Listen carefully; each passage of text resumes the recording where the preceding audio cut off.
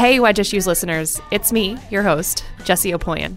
As you know, Wedge Issues is on a little bit of a spring break hiatus right now, but I'm popping back in here to share a little bit of news with you guys, which you may already be aware of if you've been reading our website or you picked up this week's print copy of the Cap Times. I am about to start a new position here at the Cap Times as opinion editor. So while that means I won't be covering the Capitol on a daily basis as a political reporter, it does mean that I'll stay in the mix with state politics, writing a weekly column and keeping up with this podcast.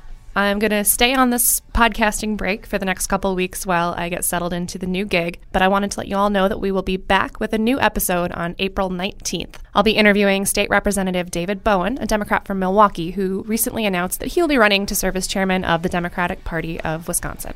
As always, please get in touch with any feedback, suggestions, or ideas you have for me. I'm on Twitter at JessieOpie, JessieOpie, and you can still email me at jopoien@madison.com.